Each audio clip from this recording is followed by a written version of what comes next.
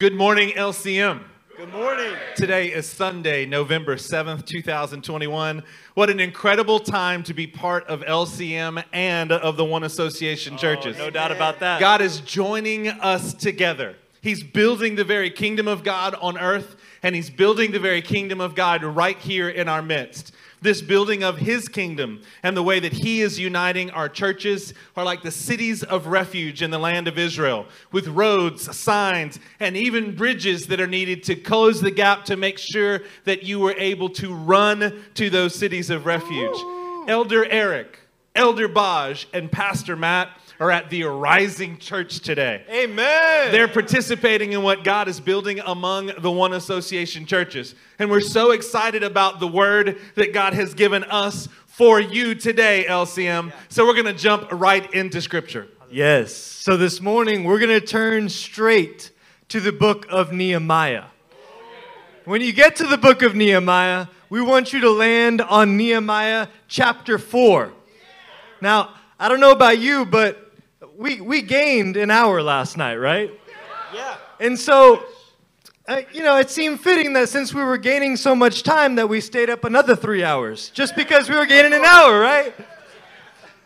But let me tell you, throughout the church and throughout our fellowship, and not just this body, but in the other bodies around the One Association churches, this chapter has popped up potentially more times than any other chapter.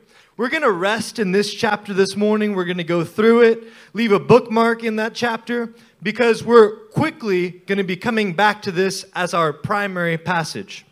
As you are turning there, we want to draw your attention to a slide that we have for you this morning. It's on the screen right now, and this is going to help us build up. Somebody say build up. Build up. It's going to help us build up our joined perspective today. We want to illuminate something that you may not have seen in the scripture. And we're going to start in Nehemiah 1, and you can either follow along in your Bible or on this amazing slide prepared by Pastor Wade, the homiletic blade. Nehemiah 1, verse 3. They said to me, "Those who survived the exile are back in the province, are in great trouble and disgrace. The wall of Jerusalem is broken down, and its gates have been burned with fire." Now, it was the wall of Jerusalem when it was fully built up. And as Bible scholars, you know that the book of Nehemiah is largely about building up the wall of Jerusalem. Everybody say the wall. The wall. In Nehemiah 2, in verses 8 and 9, it says, "And may I have a letter to Asaph, keeper of the king's force, so that he will give me timber to make beams for the gates of the citadel by the temple and for the city wall, and for the residence I will occupy. And because the gracious hand of my God was upon me, the king granted my request." See, Nehemiah's goal here is to build a singular wall. This is clearly seen in the heartfelt request to his king, which the king, in fact, granted him.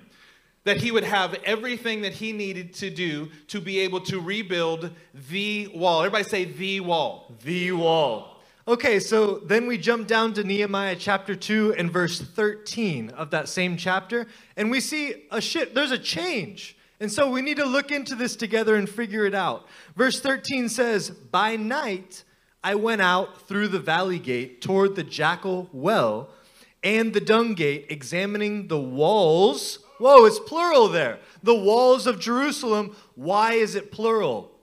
"Which had been broken down, and its gates which had been destroyed by fire." So before Nehemiah gets there, he had been picturing the wall of Jerusalem as a singular structure, as one structure. But when he went out at night to survey it, what happened? Well, he discovered that the wall had become a broken down mess of walls. What was immediately always intended to be a singular wall was in fact broken down when Nehemiah put his eyes on it. And so that's why he referred to it as the walls of Jerusalem, which had been broken down. Like Nehemiah, God is bringing about the revelation to this body of believers that our goal must never to be about building walls. Our goal is never about building walls, church. We're not about building individual accomplishments. That's true. We are not about here building singular callings. We are not about building structures erected around us in order to protect us from the purview of our brothers. Can somebody give us an amen? Amen. But rather, God has called us to build the wall. Somebody say the wall. The wall. It's the singular, the conjoined, Yeah. the unified, the integrated, the connected, the interlocked, the indivisible, the inextricable, undivided goal of the structure that will serve as our work and our protection against the enemy in the coming days. Church, that leads us to the title of today's sermon, Walls to the Wall. Walls to the wall. Now, since you're already in Nehemiah 4 as our primary text this morning, let's begin reading in verse 1 as Pastor Wade, the homiletic blade, leads us through it. Nehemiah chapter 4 and verse 1 says this. When Sanballat heard that they were rebuilding the wall, he became angry and was greatly incensed. He ridiculed the Jews. I believe that the ESV says he jeered at the Jews. Jeered the Jews. And in the presence of his associates and the army of Samaria, he said, "What are those feeble Jews doing? Will they restore their wall? Will they offer sacrifices? Will they finish in a day? Can they bring the stones back to life from those heaps of rubble, burned as they are?" Come on now, these are the questions that the enemy is presenting to God's people, trying to intimidate, trying to ridicule, trying to jeer at the Jews. But can you feel the affirmation of the Spirit this morning? Yes. That this is indeed the task that we have before us, is to rebuild the wall? Come on now, that idea that we are building something together and it's only together that it can be achieved. See, he has set us on this important task to accomplish the calling that God has, that he is propelling us into. His work for us today is about rebuilding the wall. You've heard it said that actions speak louder than words, right? So we proclaim to you that while we are building together, our actions are indeed speaking a message to the enemies around us. Yeah. And they're threatened by it. In fact, they're greatly incensed by the actions of us building the wall together. Now, you might be hearing some piercing questions being thrown at us as we embark on this building project. We have another slide for you, and we want to look at some of these questions. What are these feeble Jews doing? Will they restore their wall? Will they offer sacrifices? Do you hear the sinister nature of that? Oh, yeah. How we described it as like little minions that are just kind of cackling. Yeah. That's the way it sounded in my head anyway. It's how it sounded in my head as well. Will they finish in a day? And can they bring the stones back to life from those heaps of rubble, burned as they are? See, the questions that Sanballat are asking the Jews here and presenting to them, the truth is we know as your pastors that these are questions that the men and women in this room are struggling with right now. Let us help you to make the connection here. What are those feeble Jews doing? That concept that you don't have what it takes to be able to accomplish what God is doing. I mean, it might sound like this. What do the Hewitts think that they are doing? Living together in community, helping to set a fire for the heart of God through leading worship and teaching in small groups and helping. Anybody been blessed by the Hewitts when they have recorded and listed the prophecies that are going on? Woo. I mean, they are right at the, what are they doing, those feeble little Hewitts? How could they think that they could accomplish something? Or something like that. Are you guys beginning to clench with these questions with us a little bit? What about the next one? Will they restore their wall? Oh my goodness. Even the enemy understands that we are restoring the wall, the singular wall. Even they can see the goal at which we are working toward. But the question might be posed to this congregation, hey, will the Molochs, will the Phillips, will they really be able to restore connections between each other? Will they really be able to build up the work, to build up the protection that is needed for the coming days? Can you hear the enemy just asking these kind of probing questions, and they're a little bit piercing, they're a little bit revealing, and yet they're rolling around in every one of our minds? Now, as we continue, they will do it. Let's look at the next question. Will they offer sacrifices? What an odd question. The people of Israel already had an altar when this accusation was leveled. This carnal cackling is like asking, will the Ludvigsons really be able to continue to grow in the sacrificial offering of their lives in this community? Now, make no mistake about it. This is at the heart of the attack of the enemy. The building of the unified, indivisible, singular wall that is the sacrifices, so the sacrifices continue to be made throughout the generations. The attack on the wall, the attack on our unity is to prevent you from getting closer to God and allowing your lives to rise up as offerings before Him. Do you remember the prophecy from worship? Yeah. That there is an aroma that is rising up to the Father that is pleasing Him, and the enemy has already staged an attack to prevent it. When is a question not a question? Well, the question, when it's trying to lead you into thinking something, the devil doesn't even have to tell you something. You just start asking a question. I wonder, and it seems so innocent to you when you hear the question. This is how our media does it. We're just going to ask a question that is ridiculous, but we're actually accusing you even while it sounds like a question. This is what's going on in Nehemiah's day. This is what's going on in our day. It's going on right here in this place. The next question, number 4, will they finish in a day? Will the growth and the maturity that we see coming out of the households like the Rosales clan or the Forge or the Zakaris, will it be finished in a single day? Will they give up before they see the fruit that they know is on the horizon? Will they be able to finish what God has put before them? Can they endure? Can they remain faithful? The question is, are you going to be able to remain faithful? And that's what the enemy is trying to accuse you and lead you astray with. Come on now, look at question number 5. Can they bring the stones back to life from those heaps of rubble, burned as they are? Rob, Spencer, Can you guys really fight valiantly for your sons and for your daughters while maintaining the confidence and strength that come from being united with this community of believers? I think you absolutely can. In fact, we know that the answer is yes to all of these questions. But we've got to be honest for a little while. Yeah, these are questions that have definitely been launched at people in this body, the jeering and the ridiculing and these probing questions. If we continue in the habit of building walls, plural, then we know the answer to those questions as no. But because God is helping us to set our aim and focus on building the wall, the singular, the conjoined, the unified, integrated, connected, interlocked, indivisible, inextricable, undivided wall. The wall will serve as our work and our protection against the enemy in our coming days. We can and should have confidence to answer these questions with a resounding yes. Hallelujah! Come on now. Come on, LCM. We. Everybody say we.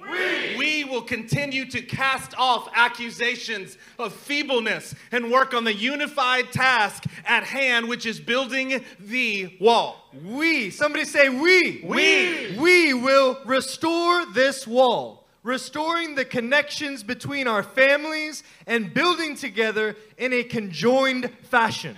Amen. We. Say we. We will offer right sacrifices, drawing near to God together. And these sacrifices will continue to be made throughout our generations. Yes. Will we finish in a day? No! It's okay. I'm not trying to trick you.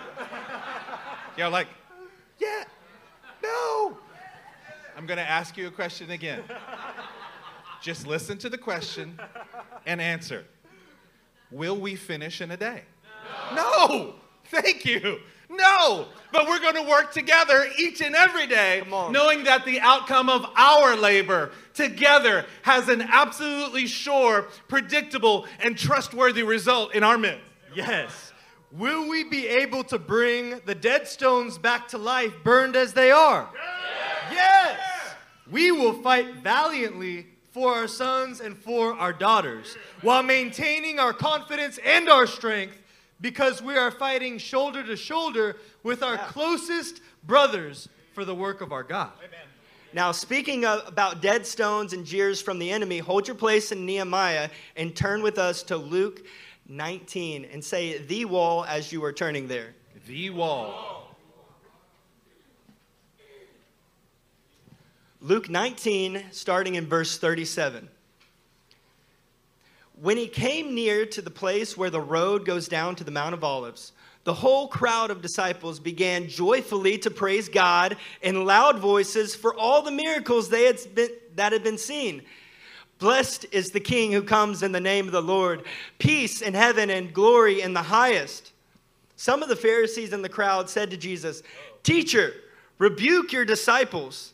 "I tell you," he replied, "if they keep quiet, the stones will cry out."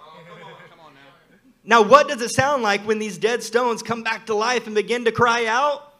It sounds like a great multitude. It sounds like a whole crowd of disciples, the unified body of Messiah, raising their voices in joyful praise for the miraculous work that God has accomplished and will accomplish among us. Come on, blessed is our King who is helping us to build mightily here in this place. May his shalom rest upon us, even as our enemies are trying to discourage us and shut us up. Yeah. It happened in Nehemiah's day. It's happening in Jesus' day as he is triumphantly entering into Jerusalem. He is walking in. See, this is the kind of church, and we are the kind of people who cannot be silenced. And our work cannot be stopped. You heard it in prophecy even during our worship time today. Even dead stones will be raised to life, and they will cry out. They will call out in praise for the work that God is doing. Can I get a hallelujah in this house? Hallelujah! Listen to us, church. Our actions in building the wall together, they're sending a very bold message to the enemies of God. That is what is happening right now. And you can be sure that their opposition to the work, it's also going to increase. Luke chapter 3 is going to help us to gain the right kind of perspective as we enter these future battles together. Turn with us to Luke chapter 3. We're going to start in verse 4 and say the wall as you're turning there. The wall. This is Luke chapter 3 and starting in verse 4. As it is written in the book of the words of Isaiah the prophet, a voice of one calling in the desert, prepare the way of the Lord, make straight paths for him. Every valley will be filled in, every mountain and hill made low. The crooked road shall become straight, the rough ways smooth, and all mankind will see God's salvation. John the Baptizer, quoting the Israeli prophet Isaiah, is repeating and reinforcing the way that God builds. Wow. What is that way? That way is in straight paths. In a level plane being built up simultaneously together, like one wall, making the rough edges smooth so that they can fit together and form something that can be of use to him. Let's listen to John's response to the outsiders who observed the method of building that God had established, but who met it with criticism instead of repentance and a desire to be shaped and to be molded by this. In verse 7, it says this, John said to the crowds coming out to be baptized by him. Don't miss that. He's talking to the people who are saying that they're coming out to be baptized by this person. You brood of vipers, who warned you to flee from the coming wrath? Produce fruit in keeping with repentance. And do not begin to say to yourselves, we have Abraham as our father. For I tell you that out of these stones, God can raise up children for Abraham. Wait a second. Wait. Pastor Wade, what in the world is going on here? Where's the compassion for these poor souls, okay? There's something wrong in the words of John the Baptizer here, isn't there? No. Where's the meek and mild speech for those who openly criticize the supernatural work of the Lord? These were not found on John's lips, but rather a very poignant warning. Hey, produce fruit in keeping with repentance. Stop resting on false securities and what you think to be right. Stop building your own walls around yourself. Yeah, come on. Your walls in order to insulate your insecurities from those who are supposed to be building together with you. Oh, we cannot build individual walls around ourselves to insulate ourselves from the ones who are put next to us to help us build. But let me tell you, when you begin to build in a unified structure, building a unified wall, then even the stones that were dead can be breathed into and raised back to life. And not just brought back to life, they can be positioned by the other stones as they were always intended to be. Come on, that is good news for us this morning. And we're going to grab hold of it. But let's continue in Luke 3 and verse 9. Before we get to verse 9, do you guys hear what your pastors are saying to you? That people's words might be that they're with you and we're coming out and we want to repent as well. But if the actions of their lives are building walls of insulation around them, then the only response to that is you need to repent, stop building your walls, turn your attention from your own little self, and get to the bigger picture of what God is building and the methodology that He is building with. That's a good word. Come on, it is more than what people are saying to you. It's time, and we are doing it here in this house, where we wake up. It's not about, well, they said that they love the Lord.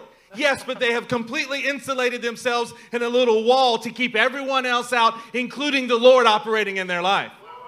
It's more than our words. See, because we're doing it here. We know what it feels like to actually be building the way that God is teaching us. I mean, we're taking steps to do it. We know the price that must be paid.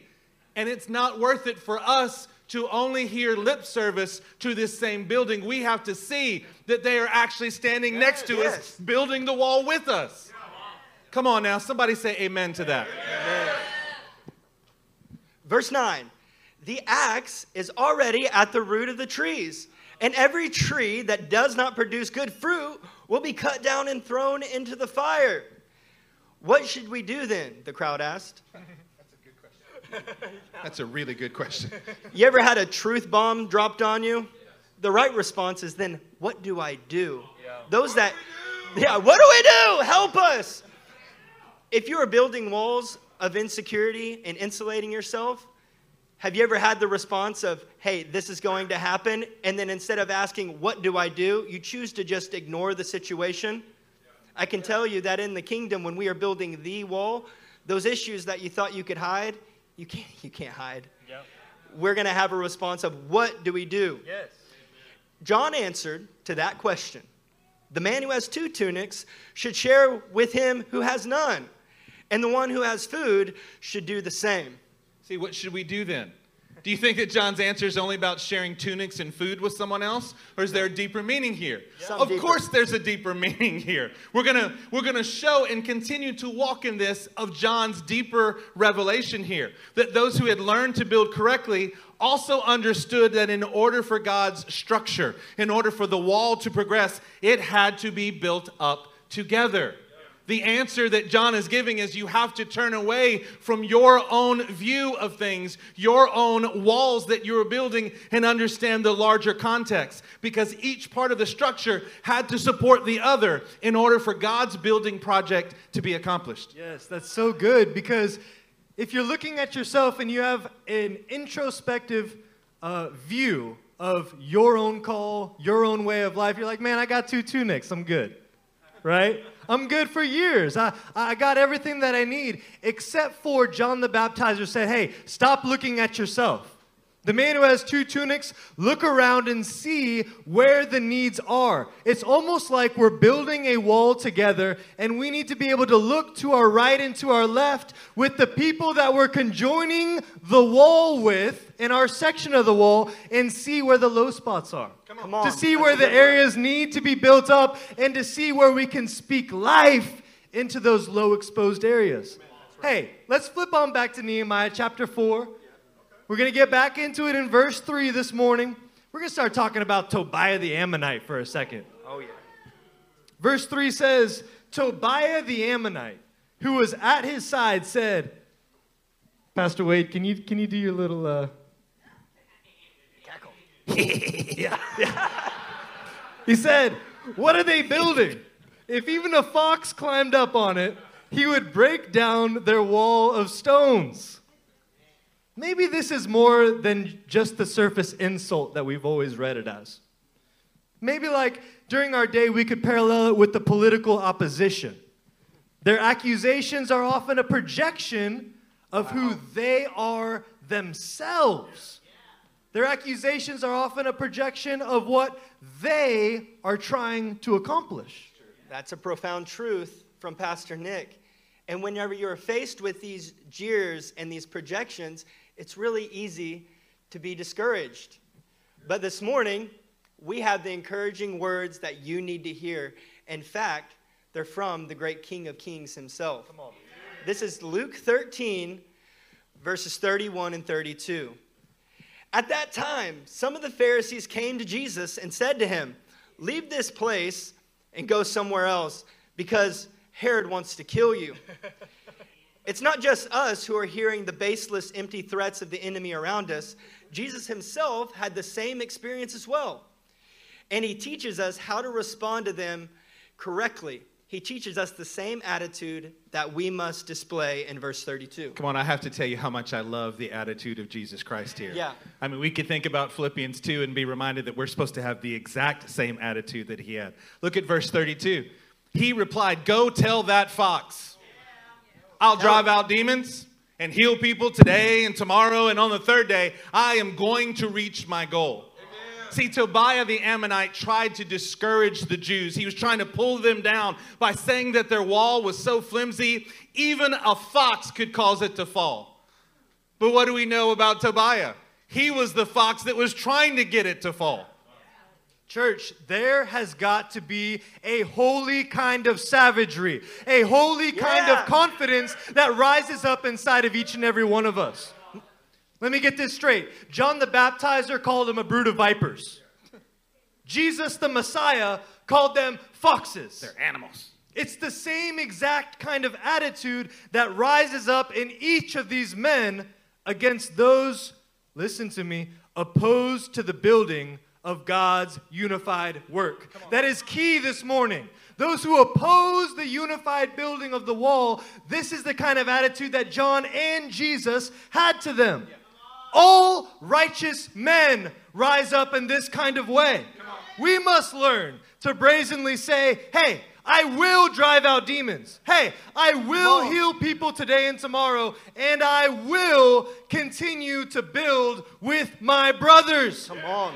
Listen, it's not going to take a day, but we will reach our goal. Amen. Come on now, church. Isn't that a better attitude for you to have than you to be listening to the questions, listening to the jeering, and going, oh, I don't know if I have enough strength?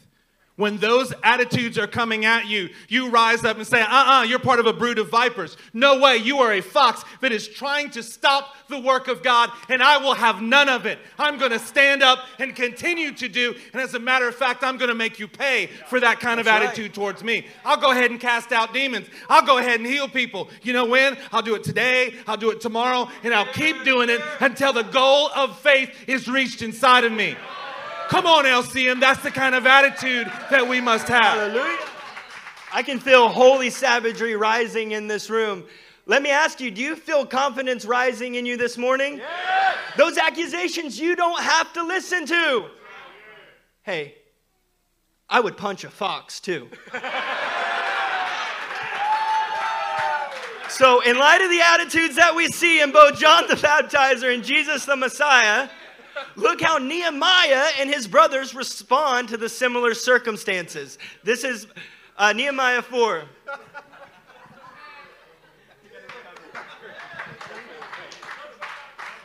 All right. Hear us, O God, for we are despised. Turn their insults back on their own heads. Oh, wow. Give them over as plunder in the land of captivity. Do not cover up their guilt or blot out their sins from your sight. For they have thrown insults in the face of the builders. Come on now. Man, do you hear the holy savagery in their voices? Church, you got to understand what we're talking about here. We're not just talking about someone who insults you. Doesn't the Bible clearly say that that's a glory and a crown for us when someone is speaking against us personally? Isn't it a glory and a crown for us? See, it has to be that perspective. We're not talking about someone speaking against you. We're talking about someone speaking against the work of God that you put your hands to. You got to understand that this is something that we need to rise up in here. These are enemies that are trying to sabotage the building and the working of God. Yeah. I mean, is it all right if we just pastor here for a second? Nolan Hewitt, you need to have this kind of attitude when things are going on in your life. You need to be able to rise up and go, no. This is not going to stop the work of God. I'll take those insults, but I won't allow them in my life as it regards the work of God and what He is building. See, that's something that's got to rise up on the inside of us. Daniel Cho, to know that you got to have some kind of fire up inside of you that starts rising up and going, no, I see what my God is doing in my life, and I will let no thought, no enemy, no jeering cause me to step back. I'm going to step forward, and I'm going to step up into it because God has put within us a holy savagery. Man, we take all the insults that our enemies want to throw at us personally, but there's something different. You got to be like King David, even as a boy. Why was he upset with Goliath? Because Goliath was mocking his God. So he rose up and acted in a warrior fashion. See, that's what God is building in this room today. So why? Why in the world are we discouraged at their words of subterfuge? Why is that? Is it maybe because at times we have more compassion on this type of behavior than our God does? You see, our God does not have compassion on this type of behavior. Maybe we have a little bit of misplaced compassion on those who want to corrupt the work of God. Hey, stop putting weight on those words. Let me help you. Stop assigning weight to the words of people that have these kind of jeers for you. Their words don't hold any weight in the sight of God, and so they should just fall off of you. They should literally just, boom, right out of there. No, I'm going to do what I've been doing yesterday. I'm going to do it today. I'm going to do it tomorrow, the second day, and I will finish my work. Let me help you with a response when maybe it's your family or someone in the world who is maligning the work of God in your life and leveling their accusations. Walk up to them. No. And then get back to the work. These accusations always sound like, oh, it's about that church you're a part of. It's that cult you're in. It's that futile work that you're engaged in. And it's always as you are actually getting down to the work. It is actually whenever you are engaging with it and going after it and rising up like Ezra and Nehemiah that the world begins to see that you are building the wall, and they want to stop it because they know what it means for them when we are unified in building the wall. See, as a church for 2 months, everybody say 2 months. 2 months.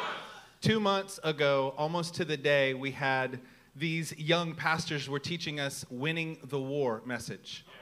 It was the message about how to unify as a team, that God was forming us and drawing us closer. He was closing the gaps and pushing us together. It's been 2 months. Has anybody in the last 2 months run into more opposition from family, from internal, from outside than ever before? Yeah, I have. I've had my own family say, yeah, can we just have Wade that's the son or that's the brother instead of the Wade that's the pastor? Can we just isolate that part of you? No! There's only one of me. That's it. But they're trying they are trying to cause you to lessen in your holy savagery, but we are not going to do that. No. We are not those kind of people. What kind of people ought we be? We're the kind of people who rise up with the same attitude as Jesus, with the same attitude as John the Baptizer, and the same attitude as Nehemiah. Speaking of Nehemiah, let's pick it up in verse 6. So we rebuilt the wall. There's our answer to you. You wanted us to stop. We doubled down on our efforts. We rebuilt the wall till all of it reached half its height, for the people worked with all of their heart. The ESV says there that they joined together. The wall was joined together to half of its height for the people to have, for they had a mind to work, a singular heart. We want you to understand here, church, that you don't build in part. You don't build up your section of the wall to the complete height and be like, done. Peace. My part's done. I'm just waiting on all you slowpokes. That's not how you build a wall in God's kingdom. You don't build your section and then connect it with another section. I'm going to say that again, because that was better than you just thought.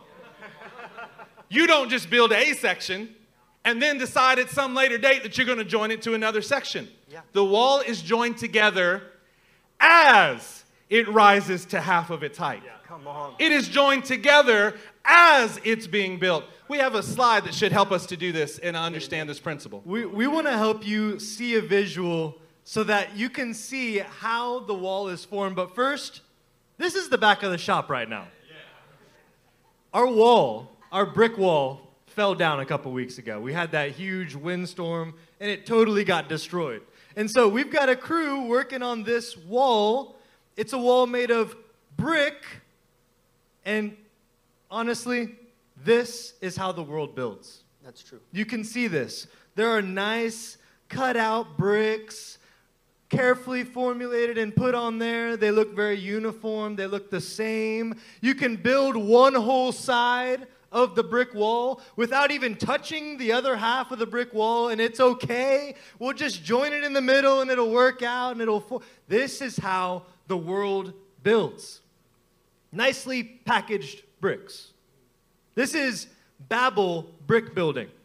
It's like Korah's construction.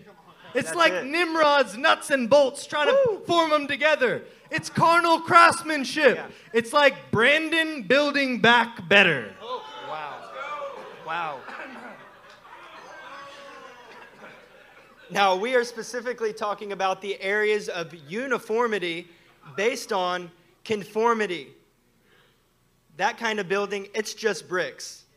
Now, we have some examples that are going to help you identify what this brick building, carnal craftsmanship, Korah's construction looks like. You may have found yourself in this situation. Our disjoined marriage was just fine. It was uniform. Yeah. Until we started marriage counseling and were forced to act as a righteous team. What? Has anyone been there? You thought your marriage was good until someone actually helped you build your marriage, and then you realized it was just uniformity based on conformity. Okay, y'all are acting like we're not talking to you right now. Don't move, and maybe they won't have eye contact. Before we got to, let me help you out with some verbiage here. Before we got to LCM, our marriage was so strong, and then it seemed like things started falling apart when we got here. It's because you had built your little isolated wall with all of its bricks. There you go. And you didn't see the thing. Okay, let me do a throwback for you then. If that was too close to home, if that was too soon for you. Bombshell position. Hey, let me throw one at you. I had such great uniformity with my frat brothers back in college. Oh, yeah. I mean, I fit together so well with them. Until I actually met men of God who actually cared and were willing to confront me about my holiness and my shalom with God. Oh, that's brick building, Pastor. Brick building. Babel's bricks right there. What about this one?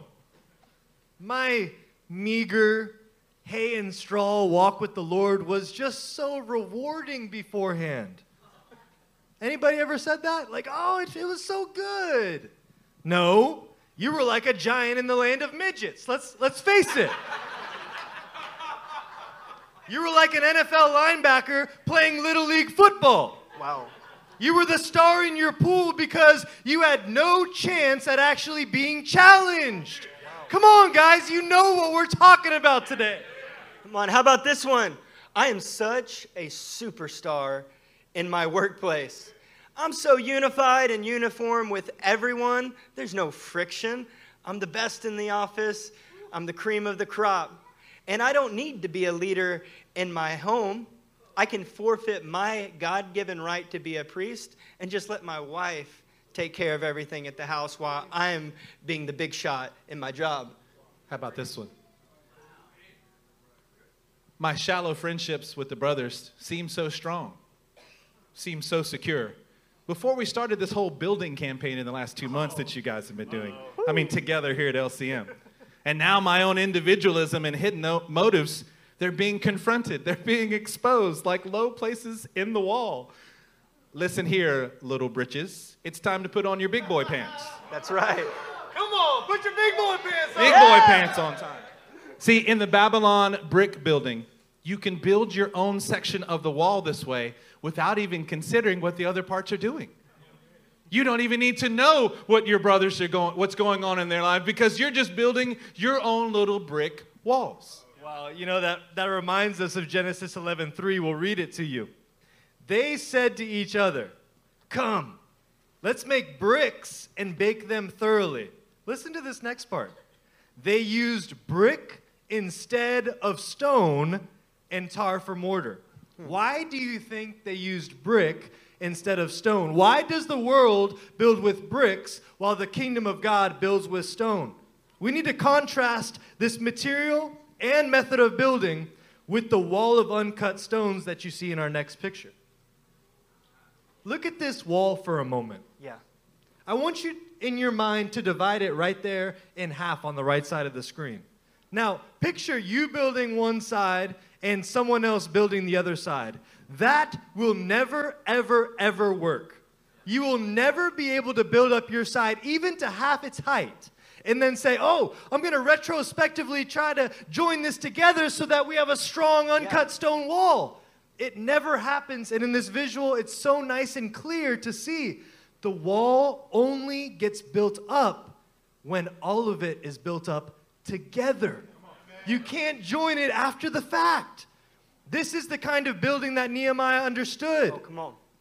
The singular, conjoined, unified, integrated, connected, interlocked, indivisible, inextricable, undivided goal of the wall that will serve as our work and our protection against the enemy in our coming days. Now, did you catch the visual that Pastor Nick is showing you? You cannot lay these smooth, uncut stones in sections like we saw the bricks. They have to be laid together, built up together. Imagine the uncut stones. They have to be built up side to side, working. And at some point, if Pastor Wade is building his wall, I'm going to have to lay bricks on his wall and my wall so that they are interlocked. Are you catching it? Yes. This is why we are going after the walls and having those removed from our life. We cannot build individually because it's too easy to knock down. And there's a greater likelihood that there's going to be breaches in the wall. And it's just not how the kingdom of God builds structures. So let us say it for you very simply. You cannot build the wall while you're building your walls. That's right. You have to have the selection between the two. In light of this truth, we're going to turn to Ephesians 4 together. There it and is. you should be getting a deeper revelation of what the Apostle Paul was building upon. Ephesians 4 and verse 14. Somebody say the wall as you are turning there. Ephesians 4:14 says this, "Then we will no longer be infants, little bitty babies, tossed back and forth by the waves and blown here and there by every wind of teaching and by the cunning and craftiness of men and their deceitful scheming." See, building the wall with the bricks of Babel, uniformity that's based on conformity, causes us to remain in an infantile, immature state until the day that we die. You're getting older, but you're never maturing. See, we continue to be blown back and forth and tossed side to side by the accusations and the efforts of God's enemy to stop his work. How can you tell if you're still in an infantile state? Then every question that the enemy throws against you, you're rocked, you're moved, you are waning and getting tossed back and forth. And we never get to the point of actually completing the work of the Lord. Yeah, you see, building the wall of uncut stones, intertwining ourselves with each other, it not only causes us to be able to build up in our positions, it also gives us the maturity and the ability to stare at the cunning and the craftiness of other men in their scheming, and to have the exact same attitude that John had, that Jesus had, that Nehemiah and the men of his day had. I will continue to build with my brothers. It's not going to take a day, but we will reach our goal. Amen. Amen. Let's pick up in Ephesians 4:15. Instead, speaking the truth in love, we will in all things grow up into him who is the head. That is Christ. From him, the whole body, joined and held together by every supporting ligament, grows and builds itself up in love as each part does its work. Now, whether the Word of God is speaking about a wall of uncut stones, or it's speaking about a body connected by tendons and ligaments, the imagery is synonymous. The body of Christ is made up of uncut stones. And there's only one way that we can build this wall, that we can build up this body, and that's to do it together. Amen. Do you hear that, church? Yeah. Together, each one doing his work. Come on now. Are you hearing us today, church? Yes. We may only be really at the starting point. We're early on. We're only partially complete in the process of building the wall. I mean, it's just in the last few months that we're really getting a deeper understanding of what it's like to build together. But now's not the time to give way to the distraction of the enemies in your life. I mean, the kind of building that Nehemiah understood and the kind of building that is required of the body of Christ is to build a singular, conjoined, unified, integrated, connected, interlocked, indivisible, inextricable, undivided wall that will serve as both our work, everybody say work, and our protection against the enemy in the coming days. Amen. Let's go back to Ephesians 4 and catch verse 17. So I tell you this and insist on it in the Lord, that you must no longer live as the Gentiles do. You must no longer build as the Gentiles do, in the futility of their thinking. Church, we want you to say it with us. We insist on it. Ready? We insist on it. Did you think that we were only talking about us? No. Say it again with us. We insist on it. That's right. We insist on it in the Lord. Yeah. Amen. We will put away the futility of Gentile thinking. We're going to put away the uniformity based on conformity. Those bricks of Babel are getting the hell out of here. Yeah.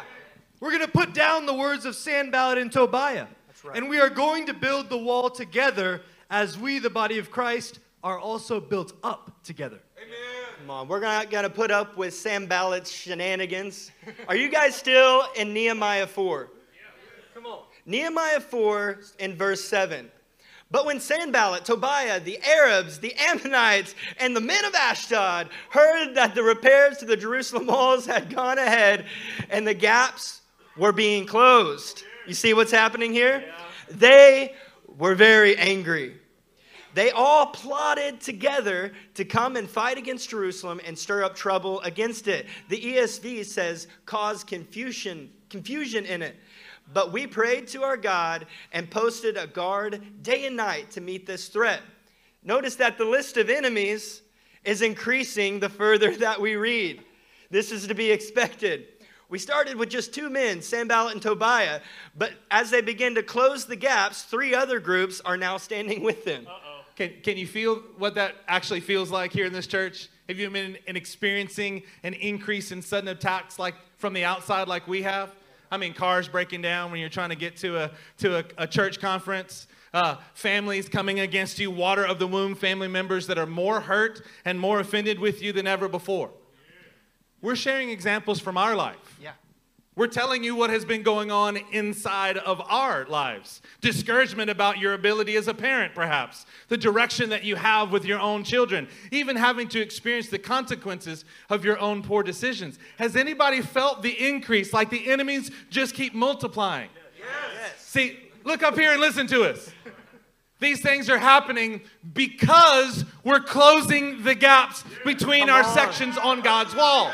It's happening because we're building rightly, and it's the enemy trying to distract you and dissuade you from continuing on and doing what you are doing. Gaps between us are being closed. We have never been more qualified to build before, because our method of building is being formed into God's method. Yeah. Here at LCM and across the churches of the One Association. And guess what? The enemy does not like it. Does not like The it. enemy does not like it. Now, in verse 8, we can see that their enemies all plotted together. They had a concerted effort to bring confusion to the people of God and their building project. But church, we're not unaware of those schemes. So the confusion is definitely going to be brought and accusations leveled by the enemy. And the Word of God is teaching us today so that we're not knocked off track by it. Amen. We're not surprised. See, last Sunday, the question was presented to us. What kind of people ought we to be? See, we are the people of God. Amen. Dedicated to building the wall, not with bricks of Babel, but with the uncut stones fitted firmly together, interlocked and placed as the Lord sees fit. Come on. We are the people of God, church. Building with the same attitude that John the Baptizer had. The same attitude that Jesus the Messiah had. The same attitude that Nehemiah, the general contractor, had. We are the people of God working diligently and seeing the gaps close between our families and between the churches and the One Association. And the enemy does not like it. What about verse 9 and their response to the enemy's attack? Let's take encouragement from this righteous stance that they took in verse 9. But we prayed to our God and, somebody say and posted a guard day and night to meet this threat. See, this is the way that we're supposed to respond. We pray and we post a guard. It's Amen. A two-step process, and both steps are vitally needed in this process. It is a spiritual response and it is a physical follow-through. Amen. It's like a rendering of your heart, and it's putting your hand to the work of rebuilding the wall. Yeah. So I know that with the pastors and the elders in our weekly meetings that we have, it's been all about this kind of two-step process. Listen, we rend our hearts before each other, and we establish the works that must happen so that the wall can continue to progress. For clarity, we do not spend time rending someone else's heart in the room. We rend our hearts and work collectively on unifying around what God is saying, and we build together. Now, with the increase of attacks coming at all of us as a body, through prayer, your elders and pastors have been directed by the Lord to post a guard by day and by night to meet these threats. We are posting a guard over the things that are coming into our hearts and lives. Things like entertainment. What we are doing in these moments of rest and comfort. How are we spending our time? What are we letting affect us from the world? Church, the enemy wants to stop the building, and he will use any means necessary to get us to stop building together. We have to pray and post a guard by night. See, in Revelation 7, it is echoing this exact same thought. Revelation 7:15 says, "Therefore they are before the throne of God and serve him day and night in his temple. And he who sits on the throne will shelter them with his presence." See, here's a picture of God's people before his throne who are in constant prayer and constantly serving him day and night. Can I just let you know that in the kingdom there are no off days? Yeah. There are no times when you can let your guard down and remove the posted guard that's standing there. It is an all day, every day. Why? Because our God is great and his work is even greater that he's accomplishing. Amen. See, it won't be finished in a day. Yeah. It won't be finished in a week. which is why we must have the life-giving speech of each other ringing in our ears to help us that day and night we are building together. That's right, Pastor Wade. Because it's not just about not putting things in. It is about replacing that with life-giving prophetic speech that's flowing out of your lips for the benefit of your brothers around you. It's a two-step process, remember. Hey, let's go to verse 10 in Nehemiah chapter 4. Meanwhile, the people in Judah said, whoa, the people in Judah said. So maybe we're talking about some of the absolutely crazy thoughts and feelings that can grab hold of us, right? Meanwhile, the people in Judah said, the strength of the laborers is giving out, and there is so much rubble that we cannot rebuild the wall. Also, our enemies said, before they know it or see us, we will be right there among them, and we will kill them and put an end to the work. Then the Jews who lived near them came and told us 10 times over, wherever you turn, they're going to attack us. Now, the people of God here have begun to echo the attacks of the enemy. We have been facing this here as a church, where there has been echoing of those accusations. Now, it's one thing for outsiders to accuse us, to ridicule us, and attack. But what about if the attacks are coming from your own head? Yeah, did you hear the first phrase there? The strength of the laborers is giving out. That's what they're saying about themselves. See, they may have been feeling weak in the moment, but y'all want to hear the truth? You want to hear the reality? The reality is that their mighty king had given them exactly what they needed for the work, and they were making incredible progress. They were making incredible progress. Come on now, church. Don't you be discouraged. It's just an attack of the enemy for you to think that you don't have the strength, that you are too feeble to do this. You are making incredible progress as a church. You can feel it. God has attested to it through words even this day, that what we are doing is rising before him like a sweet smelling sacrifice. You will have incredible progress. Don't you let your own enemy, don't either outside or inside of your own heart, discourage you from the mighty work that God is causing us to do and do it together. We are not going to meditate on thoughts like, oh my goodness, but there's so much rubble. Really? There's so much rubble? But they had already built half of the wall at this point. It's just the enemy in their head saying, no, there's so much rubble. No, you're halfway done with the wall. There's exponentially less rubble than when you began. Come on. Others want to put an end to this work. Others have been wanting to put an end to it from the beginning. You've had an enemy that has wanted to steal, kill, and destroy you from the beginning. And church, you are still here. And you are still building. That's something to celebrate. And we're going to continue in this.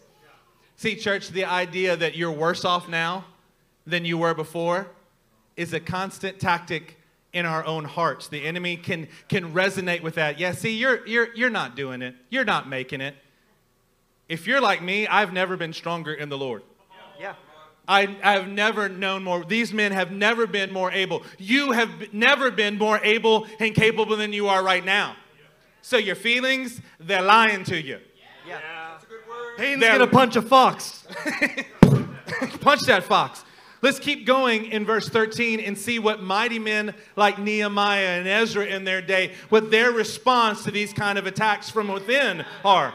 Therefore, somebody say therefore. Therefore. I stationed some of the people behind the lowest points of the wall at the exposed places, posting them by families with their swords, spears, and bow. See, church, we've been viewing this entire process as the righteous work for the body to accomplish. We've been talking about it as the building of the wall. But this building of the wall is not only our work, but it is our protection as well. Wow.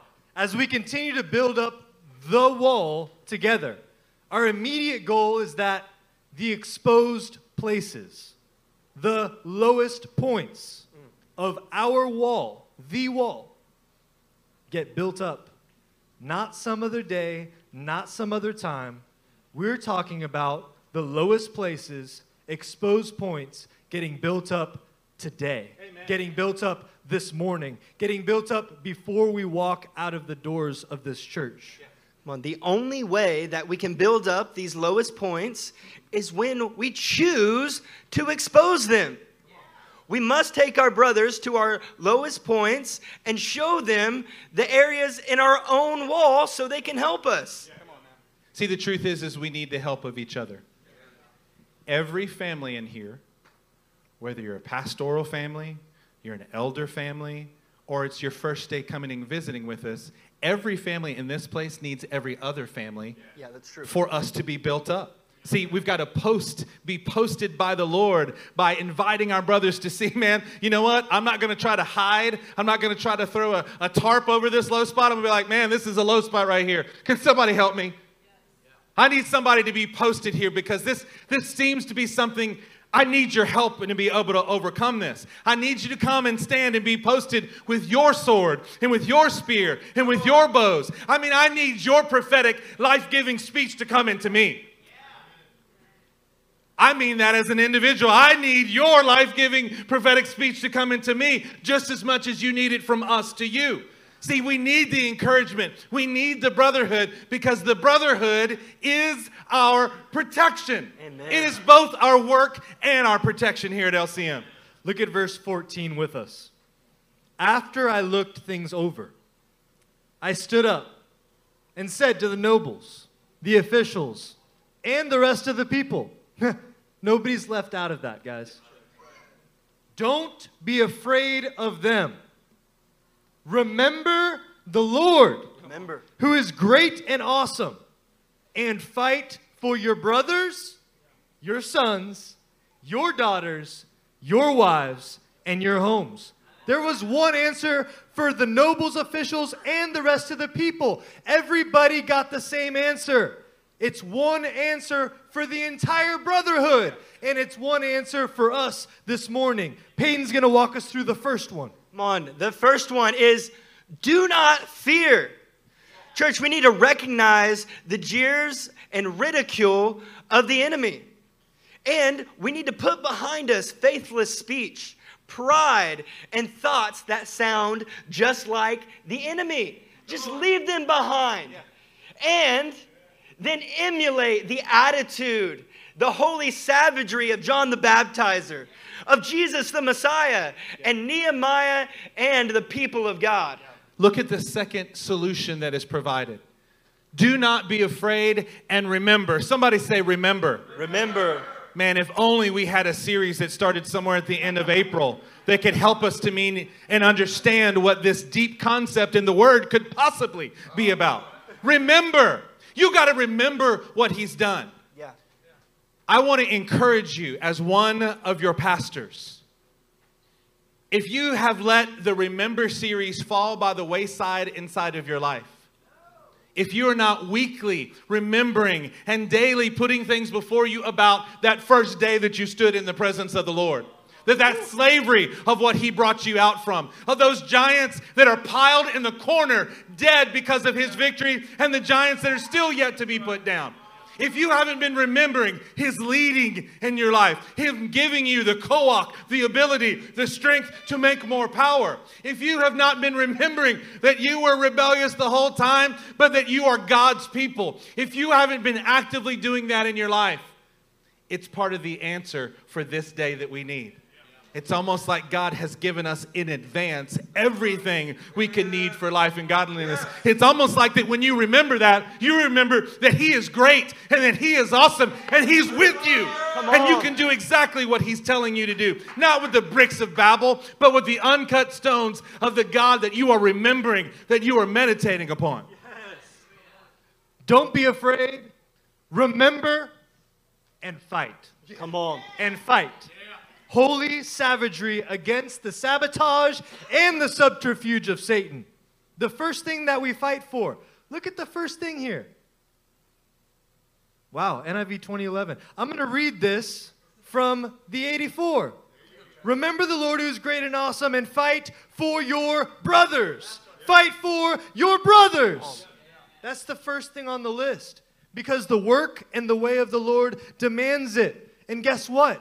The fight for our brothers, it serves It serves us both for our work and our protection, Pastor See, Wade. this is what we're talking about when we're going from walls to the wall of construction, of what God is doing. Look, as we get ready to close, I want to tell you and share a scripture with you out of Philippians chapter 1. This scripture was given to us by Elder Charlie.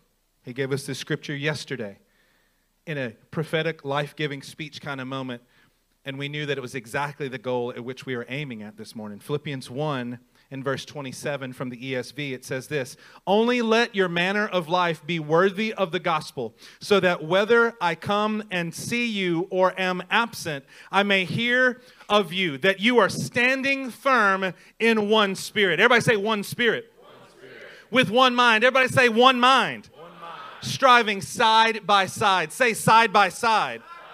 For the faith of the gospel, and not frightened in anything by your opponents. This is a clear sign to them. Why do they get so angry with you when you are prospering? Because it's a clear sign of their destruction. The excuse that nobody really lives the way that they do in the Bible until they see a group of people like us and we say, no, we are.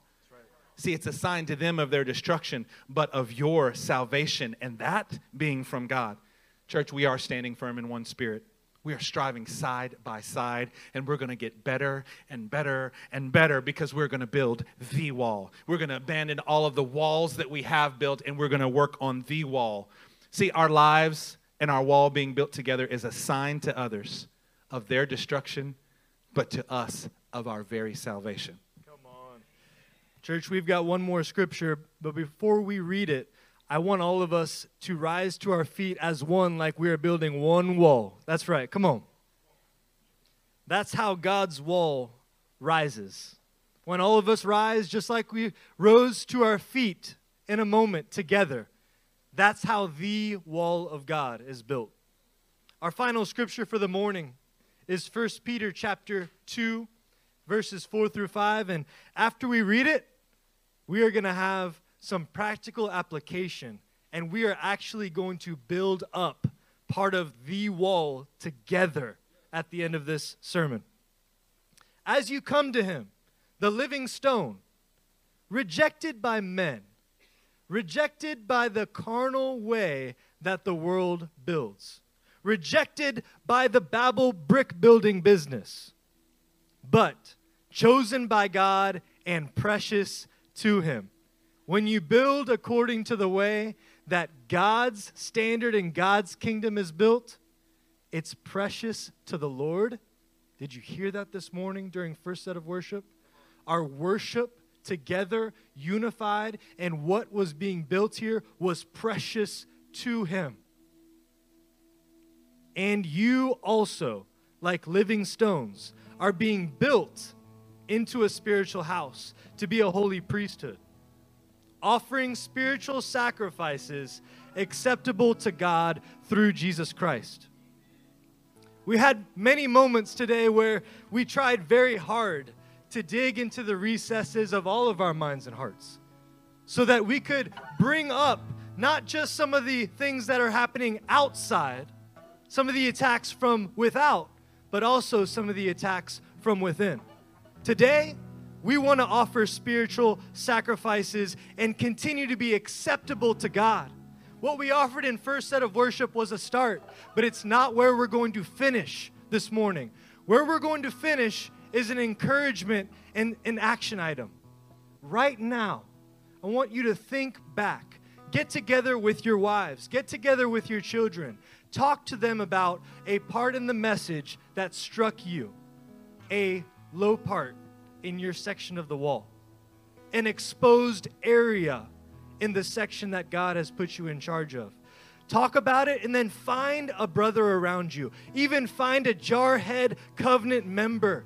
And you expose that low area of your part of the wall to them and invite them to come with you and stand and station themselves and to help you build up as we build up the wall of God together. Let's pray.